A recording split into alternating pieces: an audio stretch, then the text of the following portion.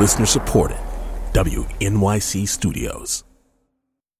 You're about to hear a recording of a live radio program. It's called Indivisible. You can listen live and call in 4 nights a week on public radio stations around the country or at indivisibleradio.com. You can also join the conversation with hashtag IndivisibleRadio or leave us a voicemail at indivisibleradio.com. Subscribe now so you don't miss a thing. Okay, here's the show.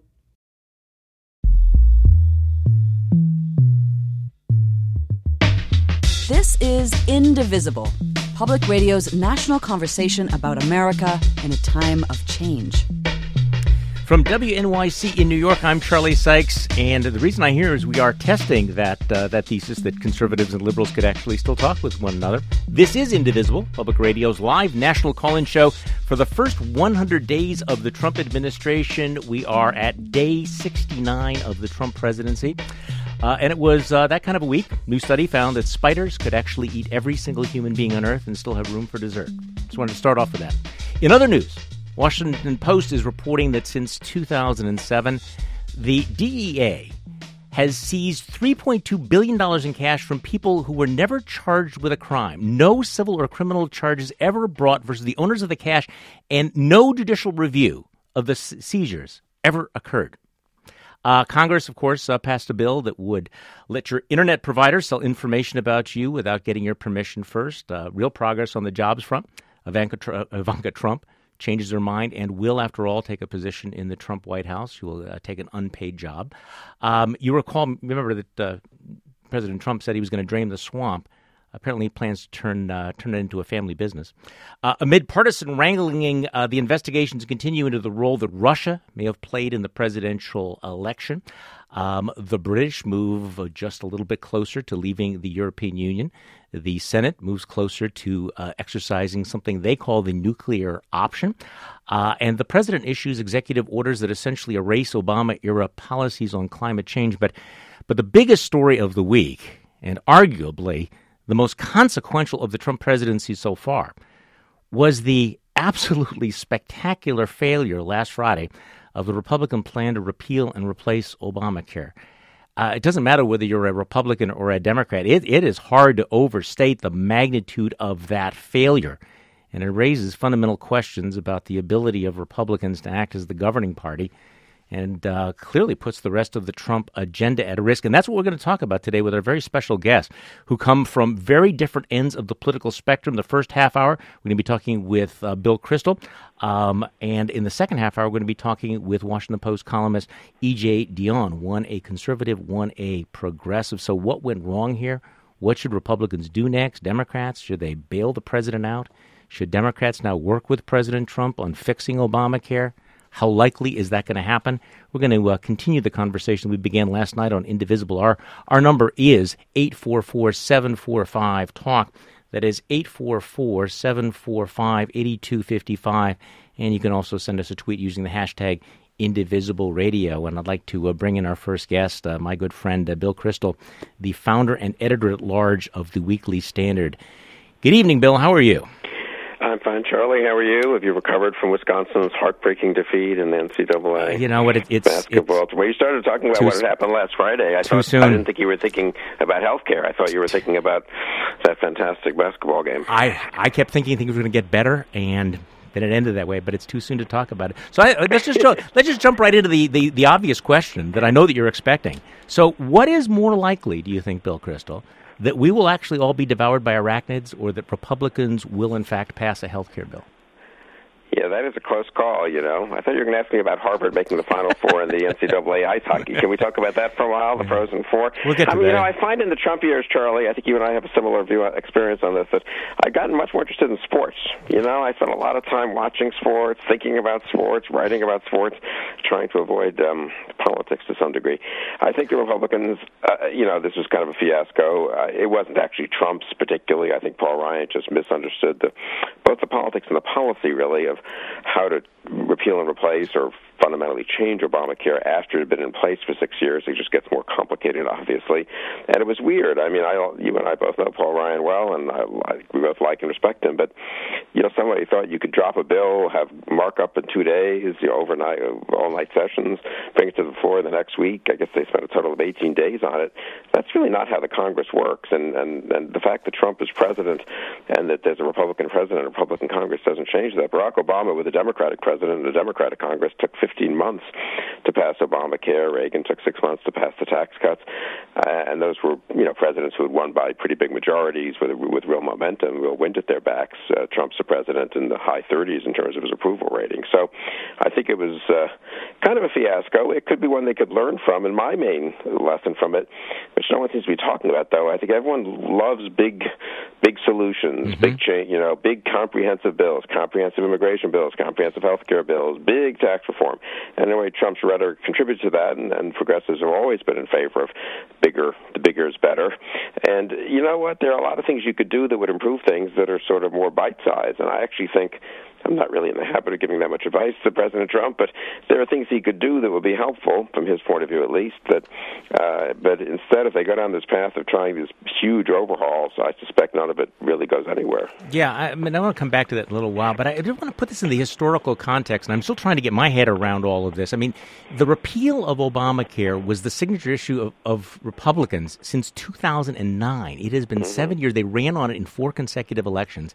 Everybody promised, everybody that was elected said that they were going to do this. This is the centerpiece of the newly elected president's domestic agenda, the 100-day legislative agenda. He hasn't actually had anything passed. So this was number one. This was supposed to set the stage for everything else, the budget, tax reform, building the wall, infrastructure. Normally, incoming presidents get what they want, especially when they control both houses of the legislature. And even if what they want is not wonderful, members of their own party do not want to kneecap them in the first 100 days. So that's why I'm trying to understand who screwed this up. Was it you mentioned 2 things. You mentioned the politics and the policy. What was worse here?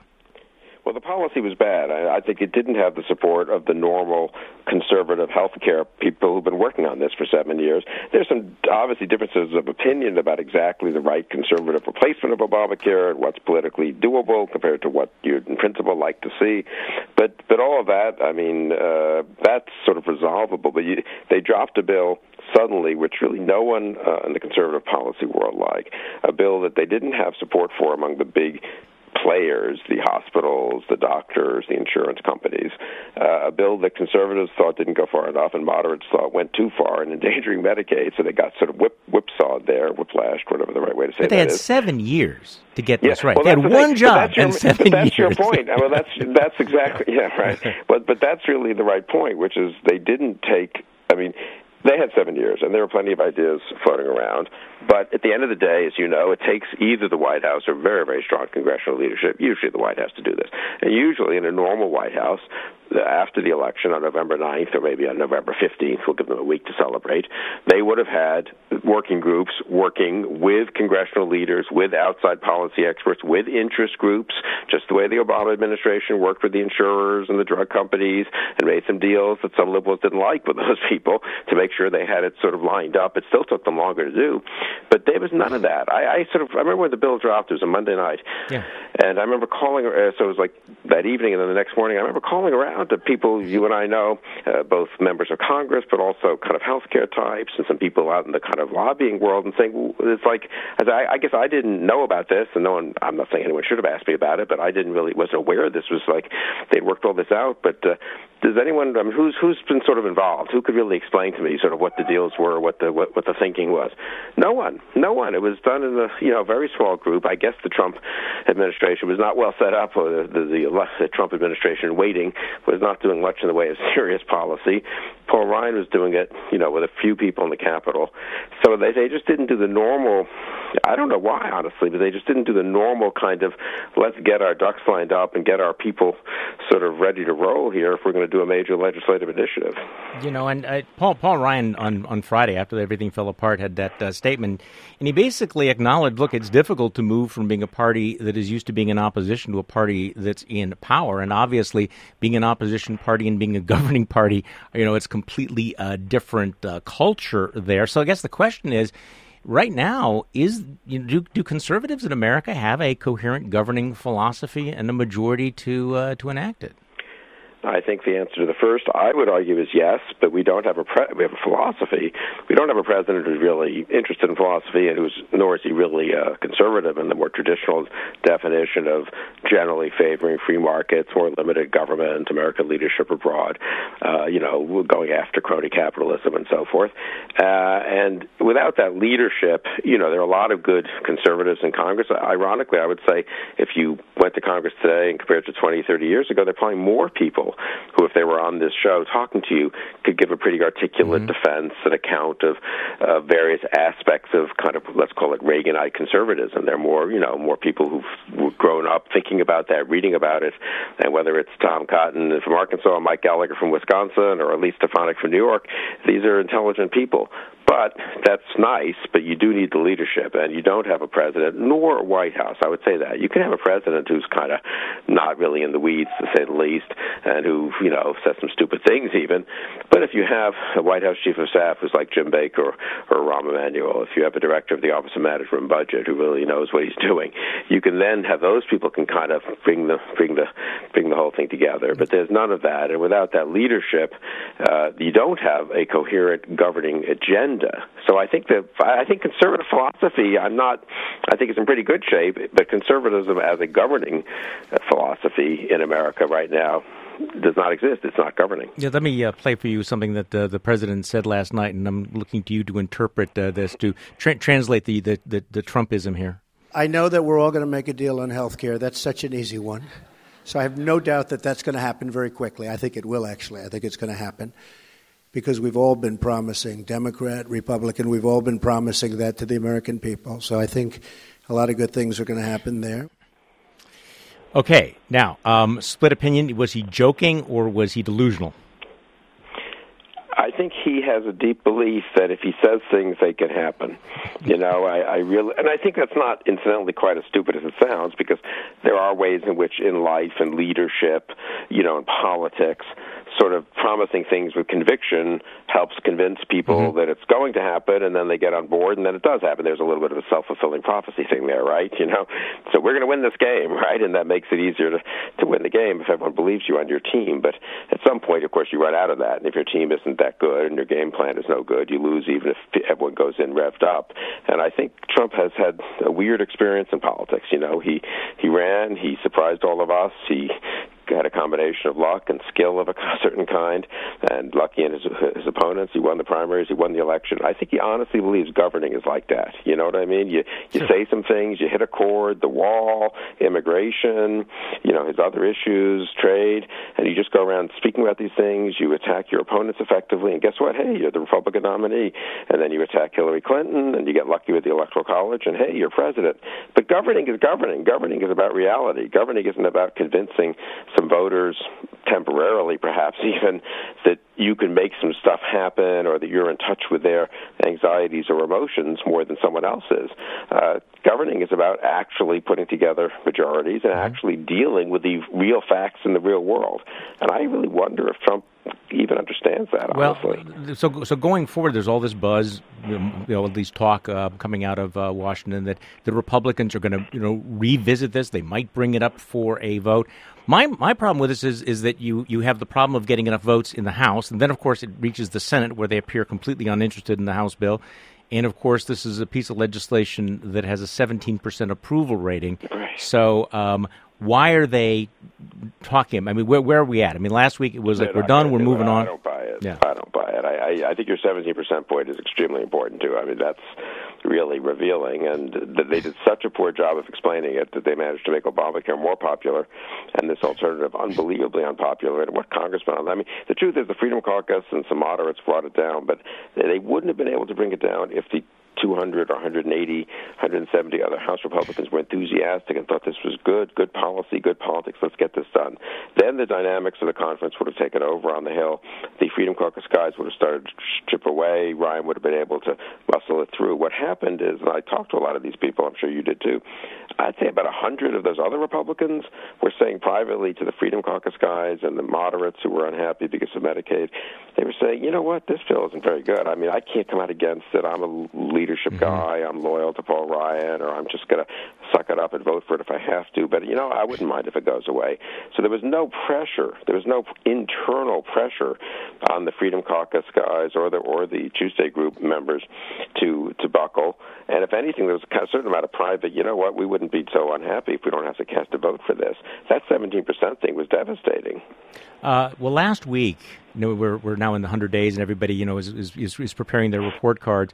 Last week, I tweeted out, kind of a snarky moment, that Trump was now officially had the first 100 days of any president, including William Henry Harrison, which was a bit unfair since, of course, William Henry Harrison died on day 31.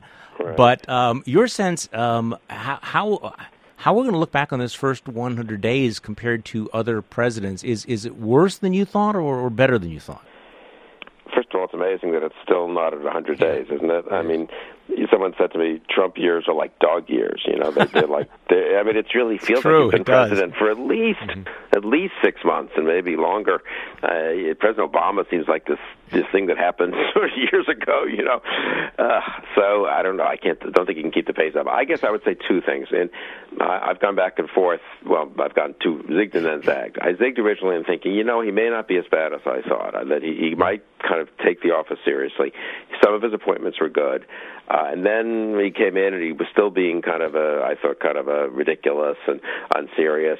Then Michael Flynn got deposed, got fired as National Security Advisor, and H.R. McMaster, whom I know, General McMaster, became National Security Advisor. And I thought to myself, he could be kind of a non-serious person a lot of the time, but if you've got Mattis and McMaster, and you have pretty good people in some of the domestic agencies, maybe the administration can kind of make things, cohere reasonably well, even if he's tweeting and kind of, saying some silly things. I've gotten more depressed about that, more worried about that, honestly, in the last 2-3 weeks. Not because of McMaster or Mattis, any of those people. I think they're doing their best, but you just get reminded that in America the president is awfully important. I've talked to a lot, just by chance, various Europeans, 1 or 2 Asians have been coming through Washington, journalists and some government officials whom I've met in the past, and wanted to get together, talk about what's happening here. And I'm struck how worried they are. They feel like so far nothing terrible has happened in the world, really. So slightly embarrassing meetings. Trump kind of embarrasses himself with Merkel, but Merkel goes back to Germany and life continues, and NATO doesn't go away, and we're not in a trade war with Germany or Mexico or anything. But what a acquaintance of mine from Europe said is, you just don't know what if this goes for 4 years? At some point, just the foreign leaders and foreign publics just say, this is ridiculous. The people start running in a country like Mexico as sort of we got to stand up to Trump. We can't be bullied by him. We can't be polite to him. Let's get tough on America. And then suddenly we're in trade relations are crumbling, and Mexico is having a populist kind of insurgency, and it starts to look more like Venezuela or something. That's not a healthy situation on our southern border. What about the same in Europe, where you get either Trump imitations or Trump reactions, in one way or the other, and suddenly NATO starts to get a little queasy, or with Japan and Asia. So on the international front especially, I sort of think, and on the domestic front, you got the markets the last week suddenly losing confidence that, hey, Trump's pro-business, hey, Trump's going to cut taxes, hey, everything's going to be great. And I just don't know. I'm worried that as I say, you can make it through. I don't know. I was thinking of a good analogy. It's sort of like you have a annoying, slightly crazy uncle moves into your basement in your house. Temporarily he'll stay 2 or 3 months. He shows up at dinner each night. It makes dinner much less pleasant. He's kind of a loudmouth. He's vulgar. He says embarrassing things. He's rude. Right. But you figure 2-3 months. Okay, then he'll be gone and he'll go back to our pleasant family. We have to take a short break here. And when we come back, I want to ask you about where this Russia thing is going. Now, you're listening to Indivisible, Public Radio's national conversation about America in a time of change. I'm Charlie Sykes, and we're talking with Weekly Standard founder and editor-at-large Bill Kristol. We'll hear more from him right after this break.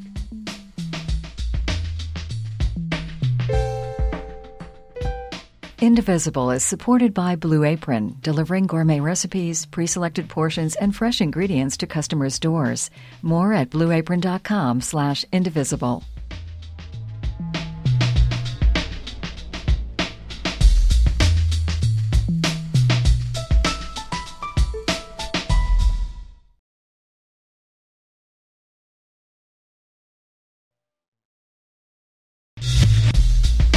This is Indivisible, Public Radio's national conversation about America in a time of change. This is Charlie Sykes at WNYC in New York. I'm here with the Weekly Standard founder and editor-at-large, Bill Kristol. We will also be taking your calls. Our phone number is 844-745-TALK. I want to hear from Democrats. Do you want Democrats to now start working with President Trump? Republicans, are you willing to use Democratic votes, knowing that it's going to, move the agenda to the left? Bill, I noted that you had tweeted out a little while ago that I suspect the Trump team has nothing to fear on Russia but the truth itself. That's certainly how they are behaving. This is not going away, is it? Well, I don't think so. I was on some TV thing the other day, and it was like, hey, why don't they just do the obvious thing, appoint some distinguished panel, get to the bottom of it, and they'd get this monkey off their back. And I said, well, they're not idiots. They if there were no monkey, what's the right analogy there? If the monkey was not real, if there weren't a real problem, they would probably do that. So I suspect where there's smoke, there's some fire. I don't know, obviously, how serious or pervasive it is, but their behavior has been so consistently sort of obstructionist and diversionary in terms of getting to the bottom of what happened in the election and after the election with respect to Russia that I'm curious to see what the investigation does. And for me, the big development today was the press conference of Senators Burr and Warner.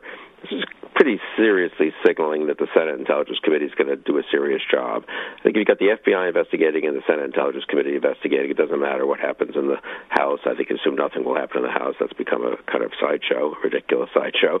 And I think we will get to the bottom of this, and probably not that long from now, actually, a couple of months.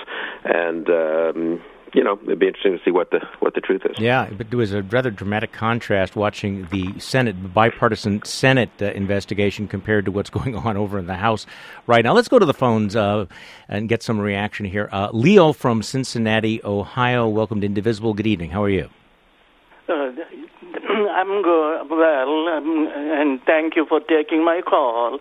Bill Kristol is my idol, along with Richard Simmons. And, I think he has some good ideas.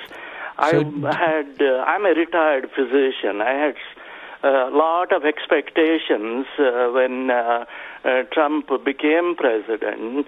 It's like the old Lincoln that I used to have with the 8-cylinder car eventually fizzled out with 4. And I think what is happening with this Medicare, I think they went with the wrong approach. They had. Do you want to see them work with the Democrats? Say again. Do you want to see them work with the Democrats? Yes, I want to, but I think they have set up themselves in a situation where they are pushing the Democrats away. Yeah, here's the question that I have, Bill. I'm trying to imagine what possible formula there would be to sit down with Chuck Schumer, who I think has been very, very clear that sure he's willing to work with the Republicans as long as they agree to give up any plans to repeal and replace Obamacare forever. So that's he's being pretty clear that this is never going to happen. Yeah, I'm a little dubious, but on different issues, infrastructure, you could imagine. I mean, what if President Trump said tomorrow, there've been ideas bouncing around the Hill for years about bringing down the price of prescription drugs. These are typically embraced by liberal Democrats and moderate Republicans. Conservatives are wary of them, but some conservatives actually think it's not a crazy idea to let reimportation happen from Canada and Britain, places that have high safety standards. It's a complicated policy issue. I don't even know what I think about it, but it would certainly be attractive politically. That would be something I think Democrats would have a tough time opposing. Now, some conservatives wouldn't like that, but if I were advising Trump, I would say, you need a victory. I think that caller was very indicative. It sounded like he might have been a Trump voter. Yes, maybe not an enthusiastic one, but someone who thought he worth taking a chance on him. That latest Gallup poll that has Trump at 36% approval, he got 46% of the vote. So that means about 10%, almost 1 in 4 of the Trump voters are saying, I voted for him, but I don't approve of the job he's doing. And I think those are mostly people, by definition, they voted for him, so they're not like hard over, Trump opponents or Hillary Clinton supporters or liberal Democrats. They're people who thought, take a chance. He's a little inexperienced, a little crude, but maybe he can really make some things happen. Trump needs some victories, really. I think he more than most politicians, and Obama or Reagan, they had an ideological base to their support, and people were willing to ride out some tough times, certainly under Reagan, for example, in 81, 82.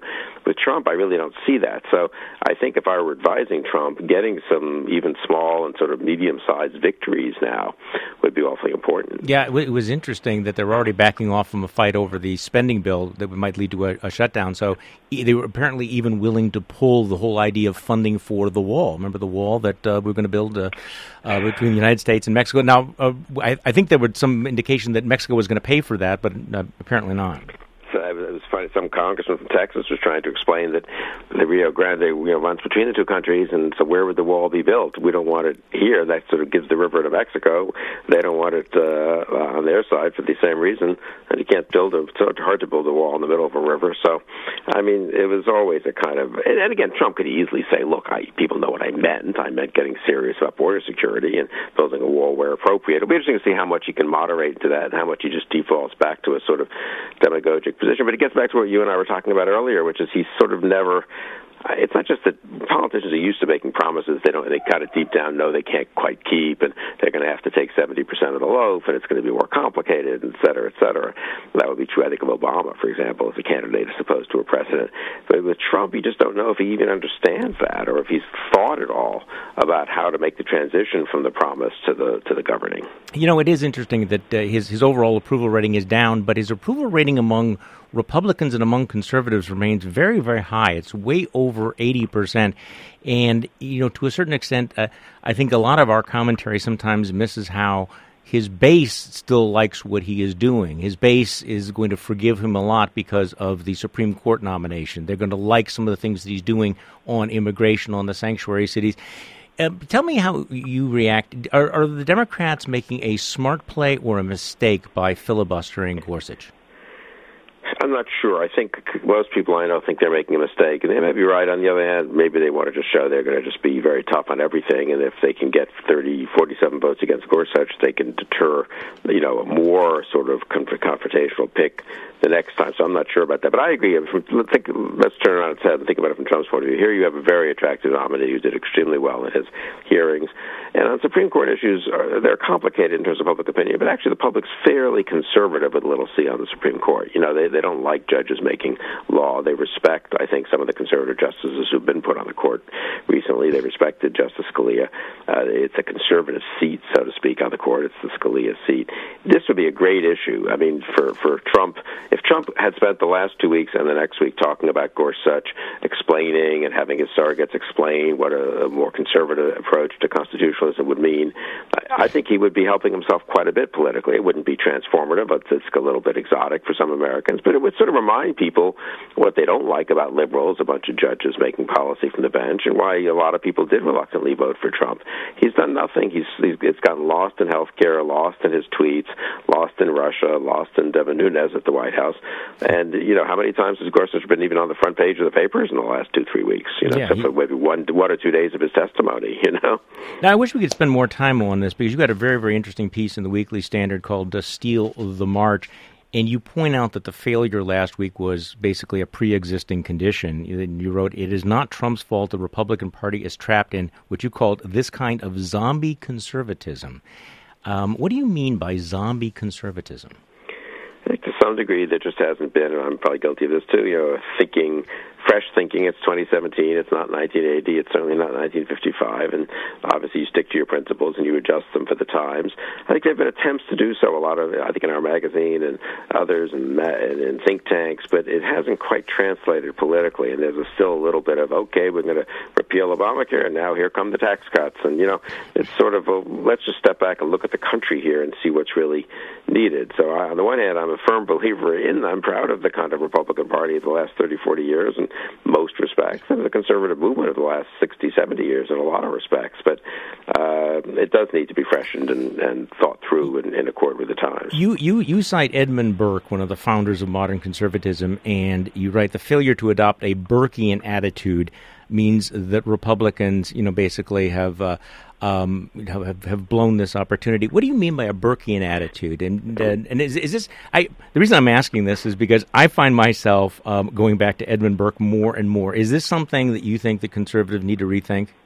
Burke is considered the founder of modern conservatism, but he was a great reformer. He wrote, to preserve, you have to reform. He wrote it more eloquently than that because he was a wonderful writer in the late 18th century, and they didn't say things that simply.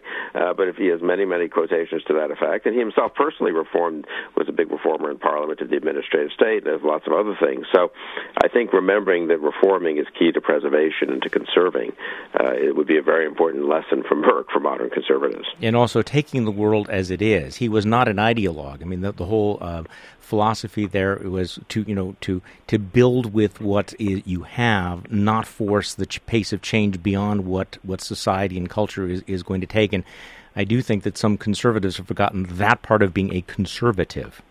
Yeah, I think that's well said. I very much agree with that. Bill, thanks so much for joining us tonight on Indivisible. I appreciate it very much. It's always great talking with you. Bill Kristol is the founder and editor-at-large of the Weekly Standard.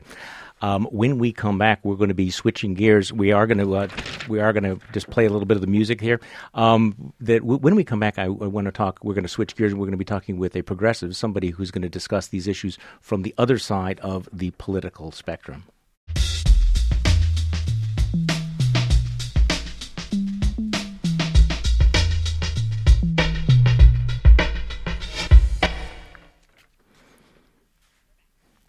E.J. Dionne is an opinion writer for The Washington Post, also a senior fellow in governance studies at the Brookings Institution. My pleasure to have him join us tonight on Indivisible. Good evening. How are you? Charlie, so good to be with you. And I actually want to pick up, if I could, sure, right where Bill Kristol left off. I was hoping you would. Yeah, I like zombie conservatism, of course, but I want to pick up on Burke because in my book Why the Right Went Wrong, I talk a lot about Burke too, and make the same case that you and Bill were making, that conservatism really has to rediscover Burke. And I had just enough time to find that my favorite Burke line about what statesmanship involves. Burke said it must combine a disposition to preserve and an ability to improve. And that's exactly, I think that's an excellent definition of statesmanship, and it ought to be the definition of conservatism. And, I think that, again, it's odd. I've known Bill for a long time, and we've been friends and also argued a lot. But I'm again in agreement with him on the health care bill because this failed for fundamental reasons. It failed for a lot of particular political reasons. The fact that Donald Trump doesn't care at all about policy. That great piece in Politico by Tim Alberta. Mm-hmm. I'm going to try to pacify my dog who's behind me here. That great piece by Tim Alberta in Politico, where Trump was sitting down with a group of members of Congress who were conservatives, asking very serious policy questions, and he dismissed all of the serious questions, saying that is little, and I'll blank that and just say it was a barnyard epithet. But it's not just that or that Ryan couldn't do it, it's that every other conservative party in the world has accepted that healthcare is not like any other thing in the market, and they've all accepted a substantial government role. And I really don't know why American conservatives want to be the meanest conservatives in the world by saying we're not going to do this. And I think that's fundamentally why the bill failed. Now, your book, you and I had a chance to meet in Cleveland at the Republican convention, and I told you that I'd been reading your book, Where the Right Went Wrong, and you and I have some broad agreement. I'm coming out with a book called, How the Right Lost Its Mind. But you and I come at this from completely. This is what makes our conversation interesting, because we come at it from different ideological point of view, but I think come to some of the same conclusions here. So, but I'm going to come back to healthcare in a moment, because you had wrote a column about the lessons that Trump and Paul Ryan failed to learn from history that I want to talk about. But I'm still, and I know that Bill Kristol is doing the same thing. We're kind of wrestling, what has happened with conservatism? On one level, you had this incredible electoral success. You look around the country, the extent to which America has turned red, not just in Washington, but throughout the states. You had this incredible upsurge, this conservative revolution, and yet you have a sense, or I have a sense, and I think we share this, that there's kind of a crack-up going on. So where do you think the right went wrong? What is the moment where you put your finger? Well, see, I go all the way back to Goldwater in 1964. And while Goldwater himself was a lovely man and he became more avuncular and actually more moderate later in life, the Goldwater of 64, who wrote The Conscience of a Conservative, was really a proto-Tea Partier. If you look at the positions he took, abolish Social Security, get rid of the farm program, sell off TVA. I mean, this was a very radical program. And what I argue basically is that conservatives have promised their base over and over again that they could radically reduce the size of government, that they could roll back cultural change that's taken place since the 1960s, and of late many have said we can sort of restore the ethnic makeup of the country from 1950 or 1970 and just roll all that back. These promises were unkeepable, and the conservative rank and file became more angry and more radical over time. And that's one reason why the two leading Republican candidates in terms of votes were Donald Trump, who represented one kind of radicalism, and Ted Cruz, who represented another kind of radicalism. But I also think Republicans got stuck, and Bill's point, I think, is very important, and there are a lot of younger conservatives who made this point, that you can't run Ronald Reagan forever. I revere FDR. I have a Roosevelt Truman poster in our breakfast nook, so I like the idea of honoring past heroes.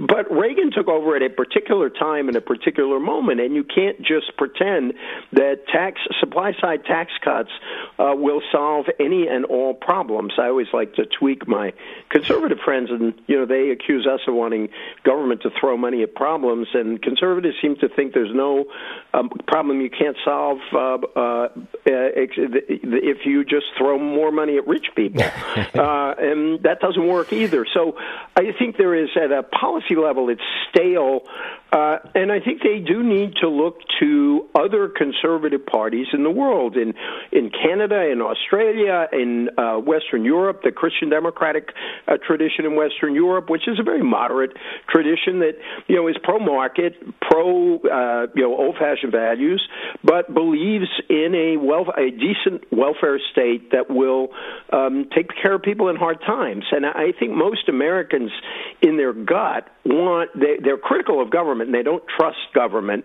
and that's the liberals' problem when they propose programs. That's our problem. But they still fundamentally think government should help people when they're in trouble, which is why Obamacare gained popularity when the alternative was repeal. I'm going to give you just a slightly different take on all of this, because you go back to Barry Goldwater, where the right went wrong. Of course, that's also the rise of conservative. There really was no quote right that libertarian right before that. Sentence. Yeah. I think Eisenhower represented a different kind of conservatism that is still valuable and actually has some clues for how conservatives could move forward now. But go ahead, Charlie. Well, and that's a great point.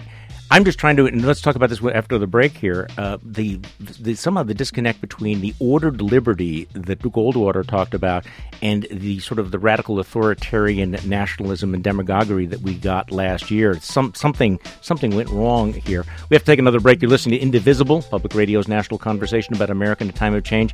I'm Charlie Sykes. We're talking with E.J. Dionne, opinion writer for The Washington Post. You'll hear more after the break. Indivisible is supported by Blue Apron, delivering gourmet recipes, pre-selected portions, and fresh ingredients to customers' doors. More at blueapron.com/indivisible.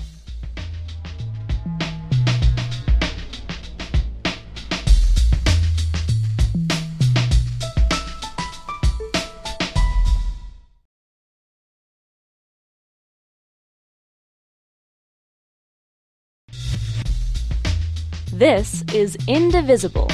The number to call is 844-745-TALK. That's 844-745-8255. This is Charlie Sykes at WNYC in New York. We're talking with E.J. Dionne, an opinion writer for The Washington Post, well-known author. We're also taking your calls, I promise. But I wanted to get into this whole issue of, what has happened to conservatism. And it's interesting that, Bill Kristol from the right and you from the left both generally think of conservatism becoming stale. Something happened. You had the zombie conservatism.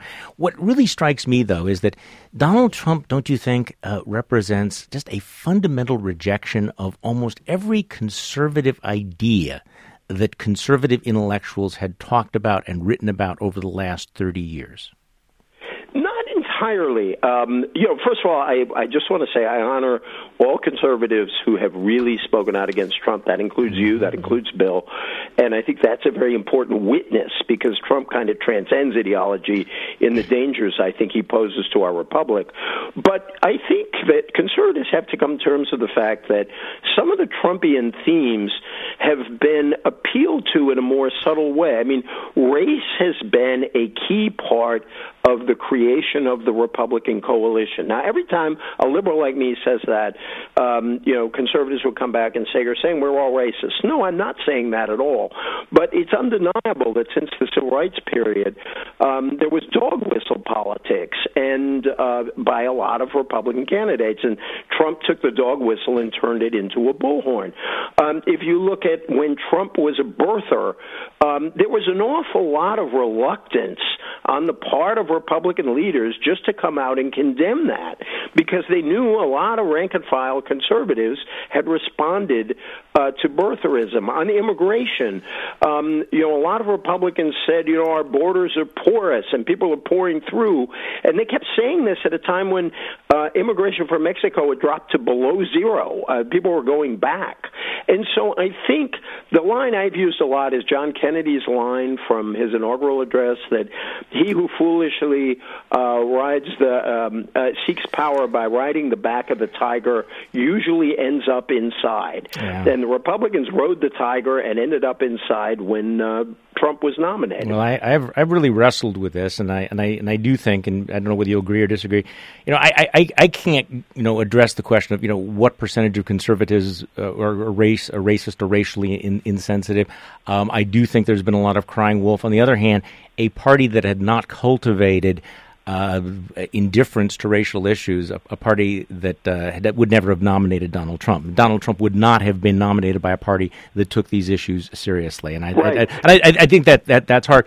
But I mean, to also talk about the rise of the alt-right. What really strikes me is that back in the 1960s, when we were talking about, since we talked about Goldwater, you actually had a conservative infrastructure that could excommunicate the wackos, yes, the extremists, the John Birchers, and successfully sort of kept them off at the fringes. But that's no longer possible, is it? There's no longer any sort of gatekeeping function that keeps out the most extreme, irresponsible elements of the right. Well, it's no accident, I think, that you use the Catholic excommunicate term, because the Pope at the time was Bill Buckley. Yes. And National Review magazine had a kind of authority, and Buckley had a kind of authority to do that. He did it with Ayn Rand, he did it with the Birchers, he did it with anti-Semites. And, I think some of this is about a decline of authority in all kinds of spheres, including conservatism. But the conservatism is not alone in facing this. No. But I also think, and this is a challenge both to conservatives and to the Democratic left, which is there is a rise of a new far right that doesn't just affect the United States. I've said a lot that the odd thing is Trump, for all his America First, is actually Europeanizing American politics, because a lot of these ideas come out of the European far right. He is more similar to Le Pen than he is President Trump, than he is to Edmund Burke. Oh, I think that's true. Or to Barry Goldwater. He was more of a National Front candidate. Yeah. Correct. And that I think all of us in the democracies are facing a real challenge because, capitalism in this, as my lefty friends like to say in its neoliberal phase, has just not worked the way that a capitalism rooted in widespread manufacturing that paid decent wages with a strong labor movement. A social democratic or New Deal capitalism worked pretty well. A more globalized, more competitive capitalism that has really created these vast inequalities, and also combined that with expanded levels of immigration all over the world, and you have created a radically different circumstance that I think anyone who is a small d Democrat, whether conservative, progressive, libertarian for that matter, although I don't think their economics would get us where we need to go, but anybody who cares about democracy is challenged by this new far right. Get that. Let's go to the calls. And I really want to address this question of what happens now. Should there be, should Democrats now cooperate with President Trump? If you're a Republican, do you want to see the Republican Party begin to rely on Democratic votes to get things done? Kathy from Boyd's, Maryland. Welcome to Indivisible. Good evening. How are you? Hi, I'm good. Well, what do you want to see happen? I have an MA from AU with an international policy degree in economics. I'm worried about Trump doing us under. Okay, let me ask the question. Okay, are you a Democrat or a Republican? I'm a Democrat, okay. But I'm a centrist. Do you want to see? Do you want to see them cooperate now with Republicans and with President Trump? No, I don't. Okay. I want them to stand up for a while because they have to make themselves known. I would like to see them have a place to negotiate with Republicans so that they can have some power. Okay, Kathy, thanks for the call. So, EJ, this is the big question that Democrats and progressives are going to have to decide over the next several weeks or months. What should the next play be? Should it be full-on, not my president resistance? Should there be some sort of cooperation? What do you think next? What happens next? Well, for example, what I would do, I've written this, what I think Democrats should do is lay out the fixes they would make in Obamacare to make it work better. And some of those would be utterly unacceptable to Republicans. I believe in the public option, for example. But there are other fixes that might not be unacceptable if they drop the goal of repealing Obamacare. And so I think that their position should be, we're happy to make this work better. President Obama himself has said there are fixes he'd like to make in Obamacare. And just put that out there and see if Trump wants to come to them. If Trump actually were willing to make Obamacare a going concern for the next 40 years and cover more people or and give people better coverage, then you're in a completely different situation. I'm just not sure he would go there. I think. What do you think the odds of that are? Yeah. I'm sorry? What do you think the odds of that sort of a deal that Republicans would say, okay, we're done, zero, forget about I it? think. Very near zero. Similarly, I think they should put out a very strong infrastructure program of their own and say, you're talking about it. Do you want to do any of this? But the other thing I think that they have to talk about, whether it has any immediate impact or not, is we had all this talk in the campaign about the white working class. Where is anyone doing doing anything for the working class, white, black, Latino right now. And I think Democrats should use their time in opposition to put together a really robust program that helps deal with these inequalities. As you know, there was a study that showed that came out of a sort of second version of it this week, where two great economists talk about despair deaths among older white men, who are particularly the non-college educated, because of the rise of suicide and alcohol abuse and opioids. This is a national tragedy, and we ought to be talking about it, and it ought to be talked about in a way that is not racially divisive, because African American and Latino working class have problems too. But if we're going to say this whole election was about average people in the middle of the country rising up, where is the action on behalf of those people? Repealing Obamacare was going to set them back. Yeah, there was a kind of a disconnect there. It's interesting you mentioned this because, for the last 10 years, anytime you heard the term, angry white men, it was never in the context of let's find out why they're angry and let's listen to them more. Right? The term angry white men was, that we should not pay attention to them that much. And yet it turns out that there was something going on there and that both political parties took them for granted. And obviously there was this huge upheaval back in 2016. So and Donald Trump has played into it by saying, look, if we just build a wall, if we just keep immigrants out, Republicans are saying, well, if we just cut taxes, but nothing seems to actually be addressing what's happening on the ground. No, and his killing President Obama's climate change initiative, he had a group of miners surrounding him and said, I'm going to bring back those jobs. He's not going to bring back those jobs. The mining industry is not in trouble because of those regulations. It's in trouble because the market has changed. A conservative ought to know that. Exactly right. But we have to talk about this in a racially unifying way. People say this is my Bobby Kennedy fantasy, and I am an admirer of Robert Kennedy, and he did manage to talk to African Americans and working class whites simultaneously. And, certainly that should come, progressives should want to do that. Saying that you care about the problems of working class white men does not mean you don't care about the problems of African Americans in the inner city. No. But empathy cannot be selective. Make America empathetic again is my slogan. That somebody actually, I said it once, and somebody sent me a hat with it on it. So that's my baseball hat. on the Clean Power Plan, I'm going to be in the minority on all of this, and I agree with you, by the way, that the coal jobs are not necessarily going to come back. There's been a dramatic shift in technology and the marketplace towards natural gas. On the other hand, in places like Wisconsin, where I'm from, there were studies out showing that this one rule would have cost billions of dollars for middle-class ratepayers, might have cost tens of thousands of jobs. We are heavily reliant on coal, but also manufacturing jobs. Factories use lots of juice. You have printing plants, you have breweries, you have people that make Harley-Davidson motorcycles. And if you had a 20% increase in the cost of electricity, that would have been aimed right at, like a missile aimed right at the heart of these manufacturing jobs. And I think in the election, that's the way many of these blue-collar workers thought of these issues, that, yes, they cared about the planet, but they were concerned about the economic fallout of regulations like that might have cost them their jobs.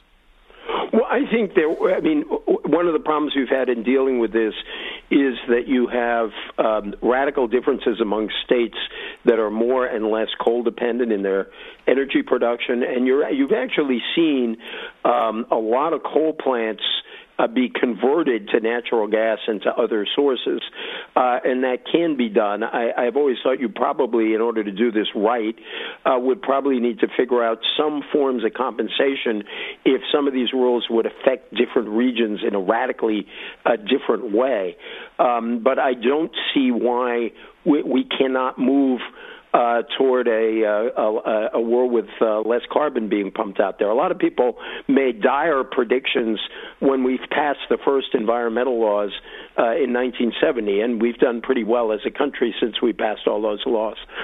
Let's go to the phones. Let's go back to Norfolk, Virginia. David from Norfolk, you're on Indivisible. Good evening. Good evening. Thank you for taking my call. So you are a Democrat, I understand. I am. Do you want to see Democrats now work with the Trump administration?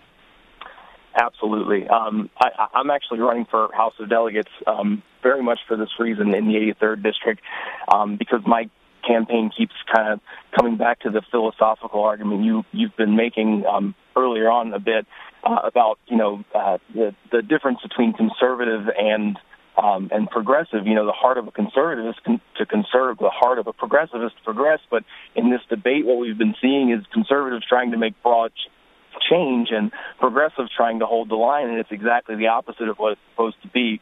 I think that the Democrats have got to take their place in the system and play their role to guide the conversation forward and provide the good ideas that we need to actually make a healthcare system that accomplishes what we need it to accomplish. David, thanks for the call. You know what, EJ, I don't mean to be as cynical as I actually am. I actually can't help it, but I'm guessing that there's a national conversation where if you pollsters would ask people, do you want the two parties to work with one another, large numbers of people would say, well, of course, we want to hold hands and sing Kumbaya, when in fact the reality is that we're about to see both political parties try to, as they move back into their corners, figure out who they can blame for everything that goes wrong. And tell me what your reaction is, because I agree. I think the chances of Republicans and Democrats working together on health care in any meaningful way are zero. So now it becomes, between now and November of 2018, this question of recrimination and branding. Who gets blamed for everything that goes wrong? It's like that joke that somebody goes to God and asks, when will Republicans and Democrats work together? And God replies, not in my lifetime. And that's sort of what it feels like out there right now. I think that the polls have suggested for a long time that when you ask Republicans and Democrats, would you rather a politician who sticks to his position or compromises to get things done, Democrats in the majority say, I'd rather have a politician who compromises and gets things done. And Republicans have said, I'd rather have a politician who sticks to his position. And so I do think there's a difference between the left and the right in their willingness to work together. Trump makes it much more difficult for progressives to do that, number one.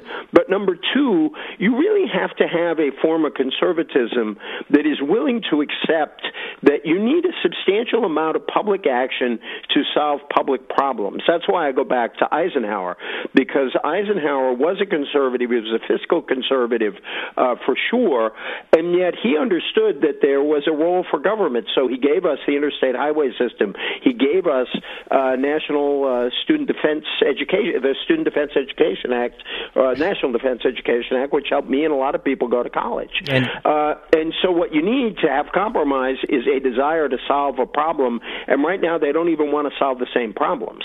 I thought it was interesting that you wrote a column a couple of days ago basically going back to what Mitt Romney had done back in Massachusetts in 2006, where basically you said, look, back then you saw government's job as coming up with business-friendly solutions to problems the market could not solve on its own. Believe it or not, once upon a time, Republicans believed in more than tax cuts and deregulation. And so will you describe it as that what Romney did was an alternative to liberal calls for government-run single-payer system? So was Mitt Romney an example of what you're talking about? Well, he was. The Romney of 2006 was. And Barack Obama looked at that plan and he said, well, gee, maybe if I take this idea for exchanges from the Heritage Foundation and this idea for a mandate from Bob Dole and John Chafee all those years ago, these were Republican ideas. If I try to get toward universal coverage that way, maybe Republicans will support it. And it's fascinating. In Romney's book, he had a line in there which said that Romney cared that what he did in Massachusetts could be a model for the nation. And when the paperback came out, he took that line out because he couldn't really ever admit that, in fact, Obama had kind of taken his plan and made it a model for the nation. But I think that story really shows. Well, we have to leave it there. I appreciate it. E.J. Dionne is an opinion writer for the Washington Post, the author of How the Right Went Wrong. E.J., thank you so much. What a joy to be with you. Thank you. Thank you. That's all for Indivisible tonight. Tomorrow night, Thursday night host Kerry Miller of Minnesota Public Radio We'll look into ways that our religious beliefs affect the way we vote. In the meantime, you can keep the conversation going at indivisibleradio.com. I'm Charlie Sykes, and if we're still around, I'll be back here next Wednesday.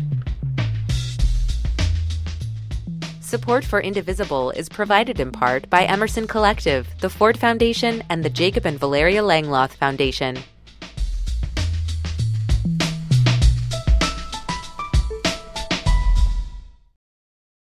If you like the Indivisible podcast, rate and review it and tell your friends. And thanks for listening.